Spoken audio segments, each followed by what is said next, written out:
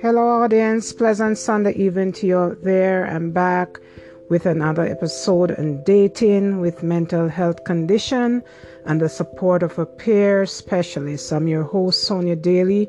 So stay tuned as I share this episode tonight. For emphasis sake, as I always do before I started, I'm not an expert. And I say I'm not an expert in dating and relationships. Neither do I give advice. But based on lived experience, I'm willing to share some of the exposure I have while dating. I'm sharing with the intention someone in this community can learn some simple steps in dating. Put it simple. A peer is simply someone that knows what they are talking about, and more important, is someone that your consumer can come to trust. First thing first, I like to define the topic before I go on further. So what is a dating?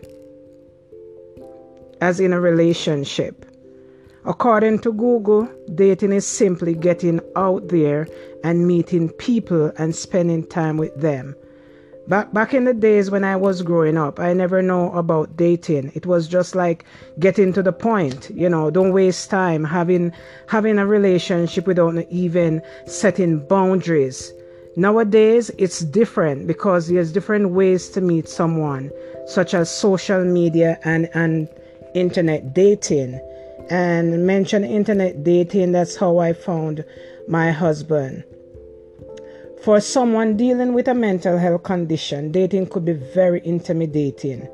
Simply preparing for a date, not knowing how and where to meet someone, lack self-confidence, or maybe just feeling a bit lost about the whole dating situation. And that's something that I experienced because, you want to meet somebody who will accept you for who you are and probably in your category, not someone to judge you and make you feel like your odds or, you're not human. You want somebody who could understand where you're coming from and what you've been through. You just don't want to throw yourself out there to get hurt. So, it could be very intimidating, when you went back out in the dating world. Why do we date? Well, many of us are by nature social beings and are lonely without connection with others. And that's a fact.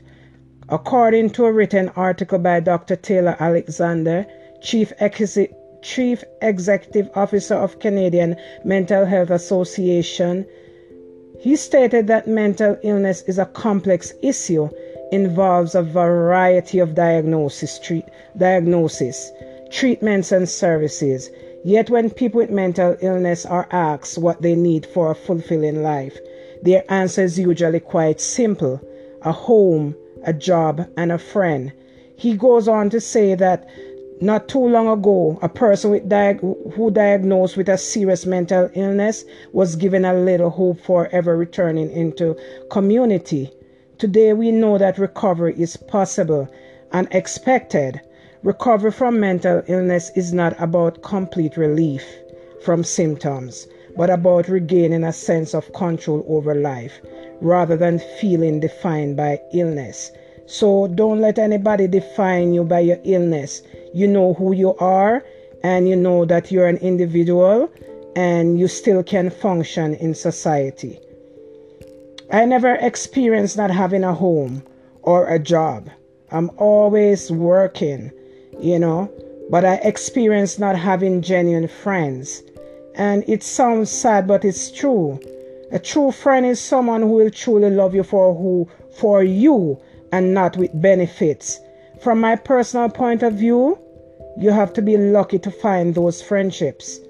I choose to make myself vulnerable to share my experience in dating. 8 years ago, and I forget to mention this, that I found my husband, my now husband, on a dating site. I have certain values that I want in a relationship. Some of the values are faith, family, trust, respect, honesty, balance, stability. These are just a few of the values that's important to me when dating. Having these values would make the process a bit easier. Both parties will know just what they want. So when I was dating 8 years ago, I have these values in my mind that I wanted from someone, and faith was the first one. I want somebody that we could worship together and on the same level of spirituality. Family is important to me as well. Trust. Without trust in a relationship, you know that it's gonna be hectic. It's always gonna be some issue coming up, and it could actually break up a relationship. Respect and honesty. You want the each other to respect each other and be honest, because if you don't be honest, then there's not going to be peace. There's always going to be assumption and disbelief in the relationship. You're not going to get the respect and the trust that you supposed to have. Balance and stability. You want somebody who is stable, working and stable morally and in every circumstances. You don't want somebody to be unstable and double-minded. That's problem in a relationship. So these are just a few of the values that I did have at the time that I was dating. And not that my marriage is perfect, because no relationships out there is perfect. There's always ups and downs and conflict. But once you know how to come to a full agreement and compromise, things will work out. So there's no perfect relationships out there. Another thing that's important to me while I was dating is assertiveness, which means being able to stand up for yourself or other people's right in a calm and positive way, without being either aggressive or possessively accepting wrong. Find a middle ground. Meet someone where they're at. Don't always want to be at the head of the conversation, or, be the one to say I'm always right. You have to find a middle ground and, stay assertive with it.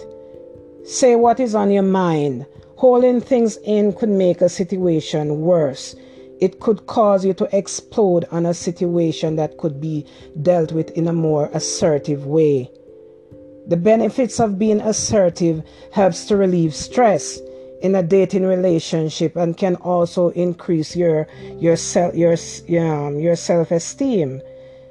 And this is just a little synopsis of what assertiveness means. It's best to use the I statement. Never let it seem that you're blaming the person. For instance, you'll say, Jay, when X happens, I feel Y and Z, and it is the result or the consequences of what took place. So, for instance, you and your husband, want to go out. Maybe someone want to go to watch a movie with the girl, want to go watch a movie with her friends, while the husband want to go out and watch a ball game with his friends. But you don't have babysitters. You're going to come to a point where you're going to sit down and discuss this, and don't try to be, don't try to be the one on top.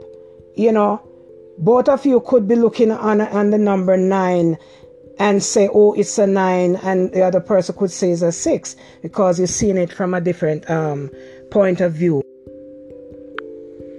Someone suggested that dating requires that you allow yourself to be vulnerable for rejection, which for some can be more challenging than others. You will not like nor attracted to everyone you date. For instance, there's people who will love you that you don't love. As I always said, who love you, you don't love them, and who don't love you, that's the one you stick to. It's like, that's how it always play out in life.